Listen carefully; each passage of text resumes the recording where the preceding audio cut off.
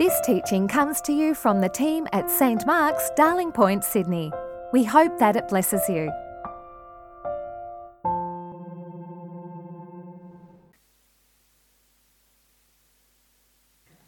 Charles is going to read our first reading for us. Good morning. I'm reading from the Proverbs 22 to 28. The miser is in a hurry to get rich and does not know that loss is sure to come. Whoever rebukes a person will afterward find more favour than one who flatters with the tongue. Anyone who robs father or mother and says, "That is no crime," is partner to a thug. The greedy person stirs up strife, but whoever trusts in the Lord will be enriched. Those who trust in their own wits are fools, but those who walk in wisdom come through safely. Whoever gives to the poor will lack nothing, but one who turns a blind eye will get many a curse. When the wicked prevail, people go into hiding, but when they perish, the righteous increase. Hear the word of the Lord.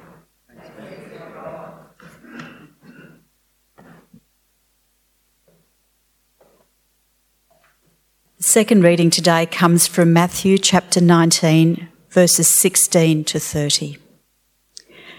Then someone came to Jesus and said, "Teacher, what good deed must I do to have eternal life?" And he said to him, "Why do you ask me about what is good? There is only one who is good. If you wish to enter into life, keep the commandments." He said to him, "Which ones?" And Jesus said, "You shall not murder, you shall not commit adultery, you shall not steal, you shall not bear false witness, honour your mother and father. Also, you shall love your neighbour as yourself." The young man said to him, "I have kept all these. What do I still lack?"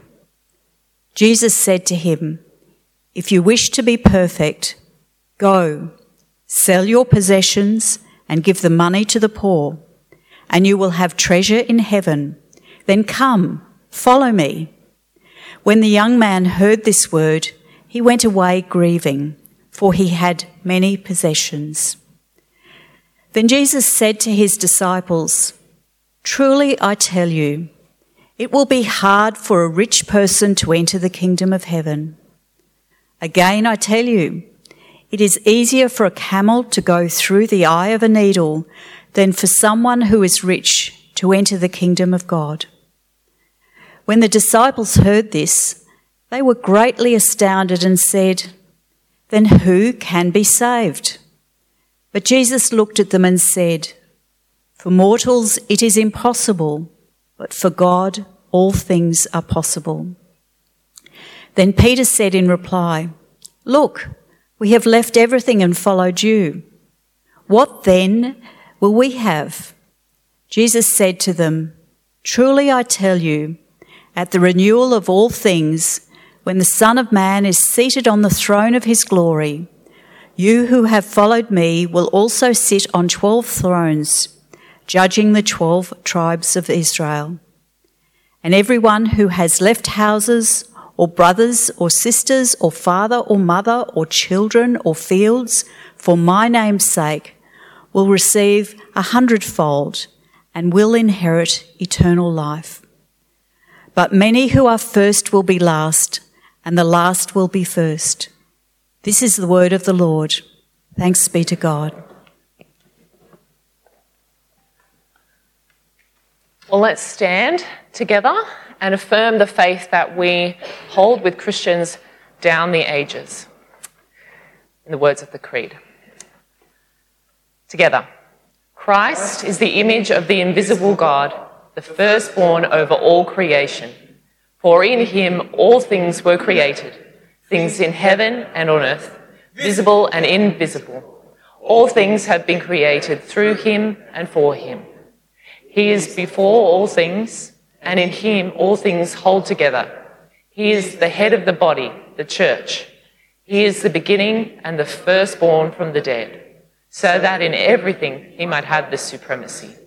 For God was pleased to have all his fullness dwell in him, and through him to reconcile to himself all things, whether things on earth or things in heaven, by making peace through the blood shed on the cross. Amen. Let's pray. Almighty God, we thank you for your holy word. May it be a lantern to our feet, a light to our paths, and strength to our lives. In the name of your Son, Jesus Christ our Lord. Amen. Please do be seated, and I hope you've got accessible the sermon outline that you would have got on your way in the door. And today we begin a 3-week end of financial year series on one of Jesus' favourite topics, the love of money. And we begin by asking, why is it so hard, according to Jesus, for a rich person to enter the kingdom of heaven? We just heard the story. A young man came to Jesus once with this burning question. Teacher, what good deed must I do to inherit eternal life, to have eternal life? Now, it's interesting that he's looking for just one good deed, that single one that will make a difference. You can't help thinking that there's something not quite straight about this question. Someone once visited the mid-20th century comedian W.C. Fields in hospital. Now, W.C. Fields was a notorious person in many ways, not likely to be a religious man in any sense. And they were surprised to see W.C. reading the Bible in his hospital bed. And so the friend asked him what he was doing. And Fields said, "I'm looking for loopholes." It feels like this guy is looking for a loophole. He wants to feel good about himself. And you can tell that by the way Jesus responds to him too. First of all, he says, "Why do you ask me about what is good? There is only one who is good. That is, only God is good." Which means that if a human person asks for a checklist of good deeds, as if they can fill in the forms and tick off those good deeds and be done with, then they are deluded and misguided. Because that's not how the commandments of God work. It's not how they've ever worked. And then Jesus says, well, you know what to do. Keep the commandments. Which, by the way, as a Jewish young man, this young man would have known. To which he says, though, well, which ones? Can you perhaps focus in on the highlights, perhaps, Jesus, because I'm a busy man. There's some commandments in the Bible about mildew and shellfish. I mean, you can't mean those, surely. And Jesus helpfully gives him a list, doesn't he? Murder, adultery, theft, false witness, honouring your father and mother. And he adds to that, they're all from the 10 Commandments, and he adds to that, loving your neighbour as yourself. Well, it's a bit of a pop quiz. Which of the 10 Commandments has Jesus left out here?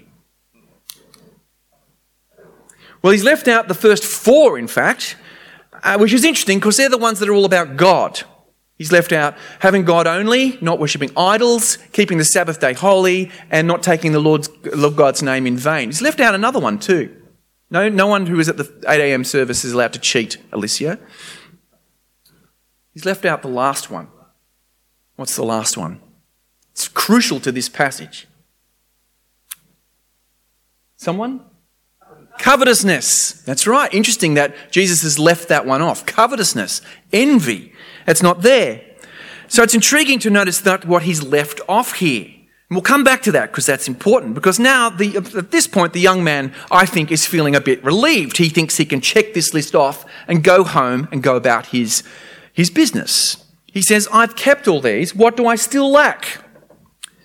And I think he might have been expecting Jesus to say, nothing, you're fine. What a good person you are. Even I'm impressed. But that's not what he gets, is it? Jesus has got one more thing for him. If you wish to be perfect, go sell your possessions and give the money to the poor, and you will have treasure in heaven. Then come, follow me. Now we come to the crunch point. The challenge Jesus gives completely overthrows this bloke. He was expecting another pat on the head, and instead he got a punch in the guts. And it exposes his heart For, we read, he cannot do it. What does he do? He goes away grieving, because we read, he had many possessions. But what's going on here? Is Jesus just adding another command to the list of commandments? Is he saying that everyone should sell what they have and give to the poor and follow him? A clue is given to us in the fact that Jesus leaves out those crucial commandments from his list back in verse 18. He doesn't mention those first 4 commandments about worshipping God alone and not having idols. He mentions love of neighbour, but he doesn't mention love of God with all your heart and mind and soul and strength. And he leaves off that other commandment about our hearts, the commandment about covetousness. And that's because this last challenge to the rich man reveals what his problem really is. It's not that he's rich. It's that he's in the grip of greed. His love of money is so deep that there isn't room in his heart for the love of the true God. And as he walks away sad from Jesus back to his mansion, he walks away from eternal life. And that's where Jesus turns to his disciples and sums it up. It will be hard, he says, for a rich person to enter the kingdom of heaven. It will be easier for a camel to go through the eye of a needle than for someone who is rich to enter the kingdom of God. Now, let's be clear about camels and eyes of needles. One is very big and one is very small. Look, I brought a needle in to show you. There you go. But I couldn't find a parking spot for my camel. So why is it so hard for a rich person to enter the kingdom? Well, it's not because riches are bad or because money is evil. That's never the Bible's view. What we have, such riches as we own, are a blessing from God, as are all the material things that we enjoy. And there's nothing inherently more spiritual about poverty either. Being poor is a curse. But the Bible describes the love of money, greed, as an alternative form of worship, another God. Money and riches grip our hearts in such a way that there is no space for the true God. In Colossians chapter 3 and Ephesians chapter 3, Paul puts it as plain as day. He says, greed is idolatry. A greedy person is idolatrous, is worshipping a false god. Jesus makes the choice between God and money very clear in the Sermon on the Mount. He says, no one can serve 2 masters, 2 lords. Either you will hate the one and love the other, or you will be devoted to the one and despise the other. You cannot serve both God and money. The reformer John Calvin in the 16th century put it this way: the greedy person sets all his heart and mind on material things and forgets God. Back in the 4th century, Basil the Great, a great preacher and teacher from the area we now call Turkey, said, the more you love money, the more securely you close the kingdom of God. Love of money is spiritually deadly. It's an alternative religion, a different faith. And what's more, it's far more likely an idol for us to worship than any of the others. We rational Westerners, we perhaps ridicule those who bow down before statues, and yet we too are prone to worship material things. Martin Luther called money the most common idol upon the earth. So why is the love of money so powerful? Why does it grip us so?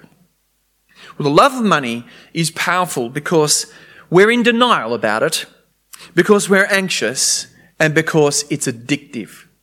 We're in denial about it, you and I. Nobody here thinks that they're greedy. I think that's a safe bet that I can make. Nobody thinks they're greedy. When we think about greed, who comes into your mind? Well, there's always somebody else. Or you think about international corporations or governments. Or we think about Dickens's Scrooge. Or about his namesake, if you're old enough, Disney's character, the monocled and top-hatted Scrooge McDuck. Do you remember him? Who used to swim in his money barn in oceans of cash. And that's what we think of. And these caricatures help us to be blind to how normalised and respectable greed is among us. We've normalised deficiency, as one writer has put it. We've become used to focusing on what we do not have. We're surrounded by images and music that tells us that we are incomplete.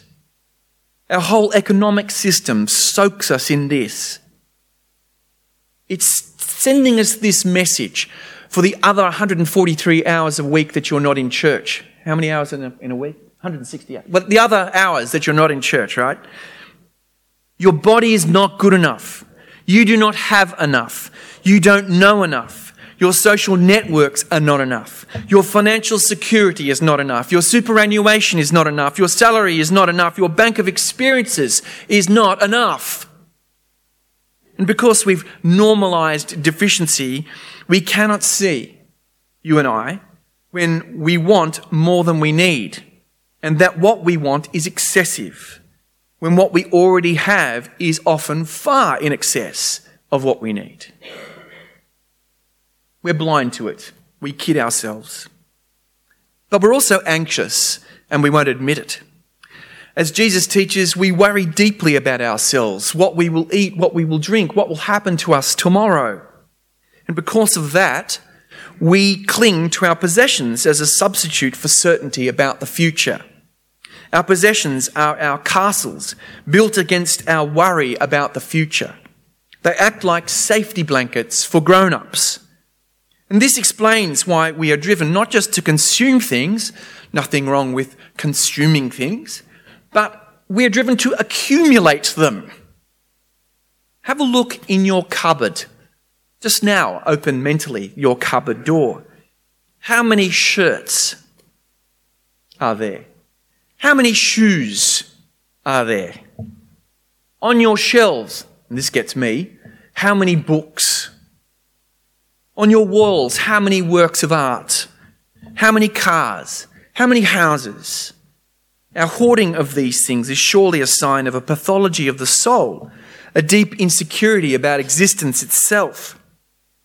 And purchasing more things acts like a kind of material Prozac. It soothes us with a lullaby that tells us that our love of our things is reciprocated, that these things we buy love us back as we love them.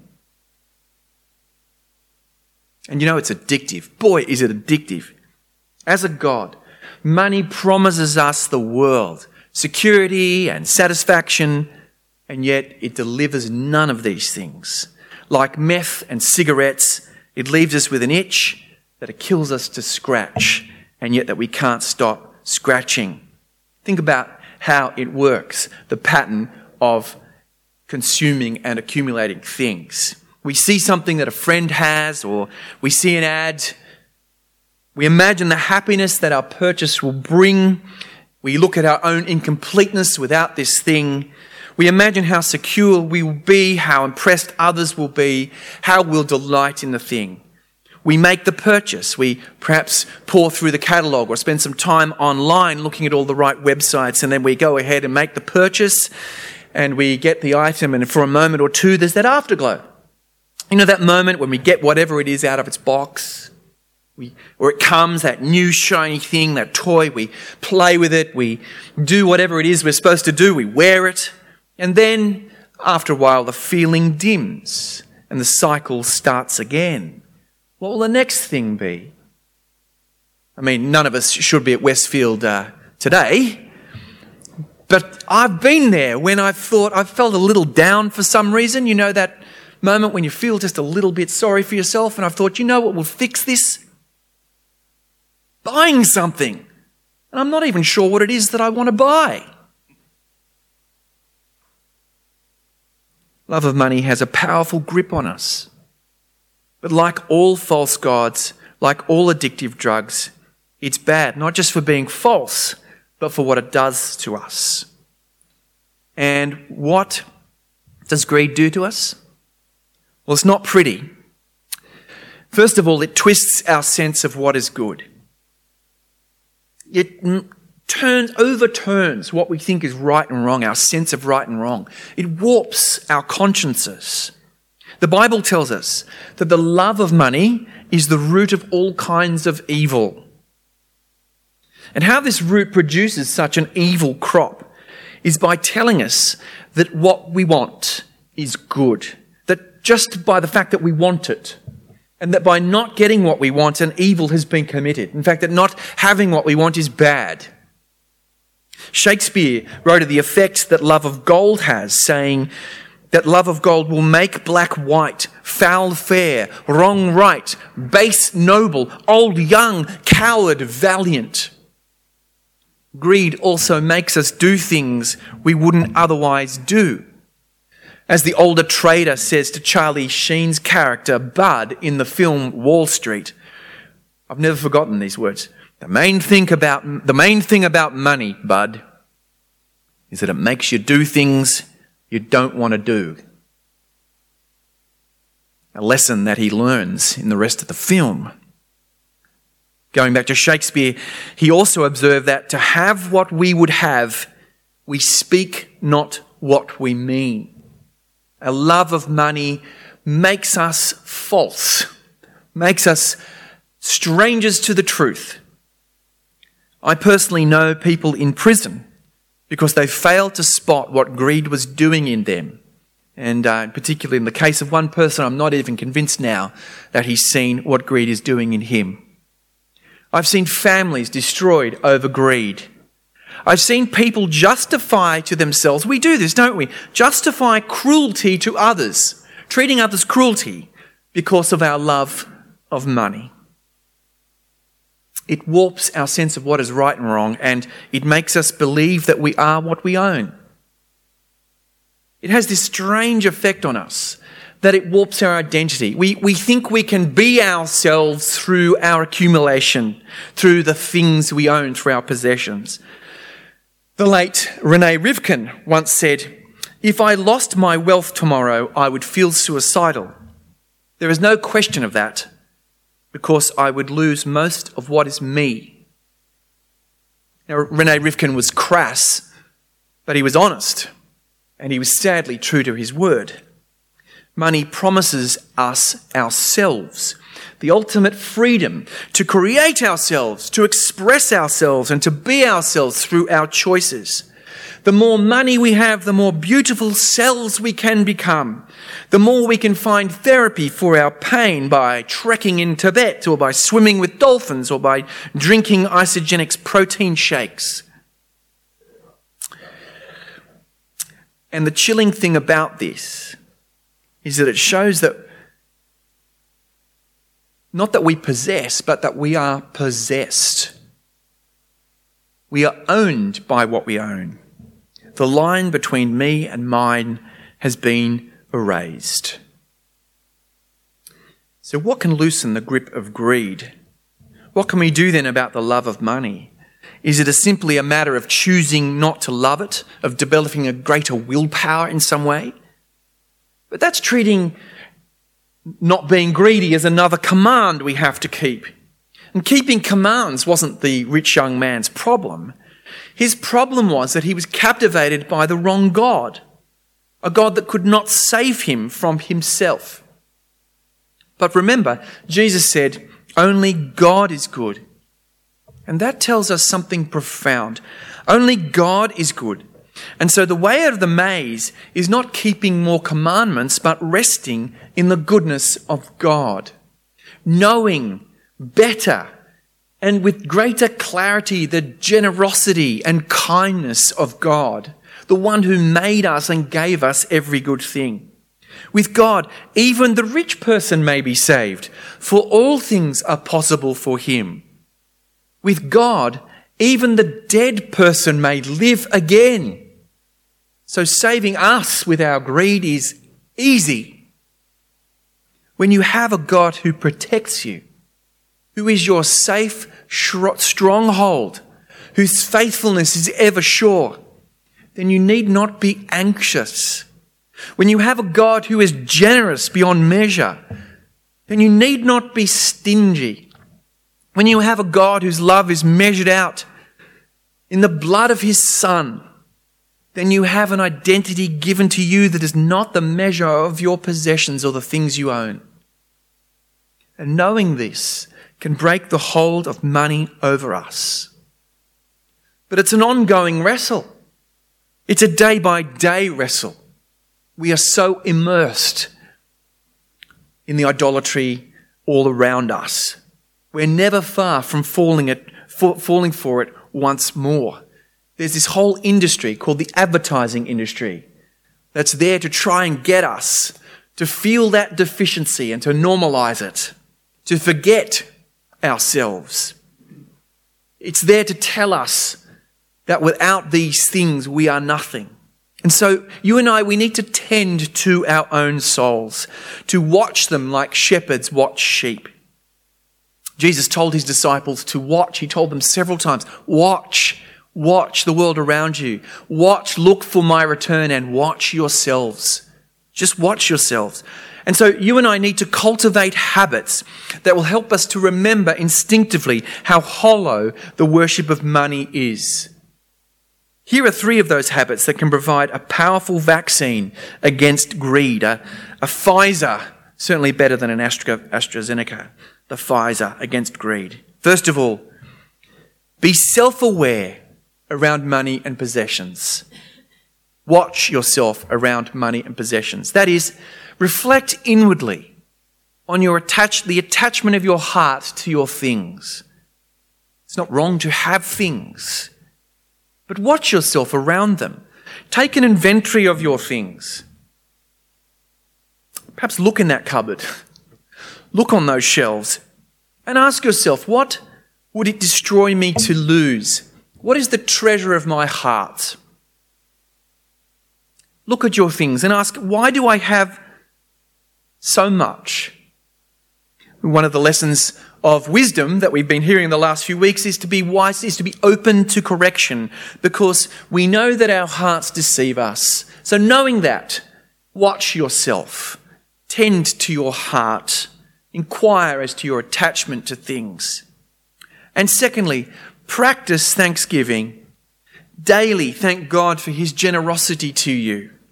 And practice thinking of your things, not as the things that are rightfully yours that you deserve, but as the things that you are blessed to be given. Now that's a total mind shift, isn't it, for us? Because we so deeply believe, I believe it, that what I have is what I deserve. It's only what is rightfully mine. It's what the universe ought to give me. And yet no. What I have by the grace of God, through his sheer generosity as a blessing. And by practicing thanksgiving, I habituate myself to think of myself as blessed, no matter how much or what I have. And thirdly, practice generosity. Practice regular and significant generosity to the poor and to the needy. You get better at it with practice, it turns out. They are our opportunity to relieve ourselves of the burden of the money and the things we do not need, and to become spiritually healthy.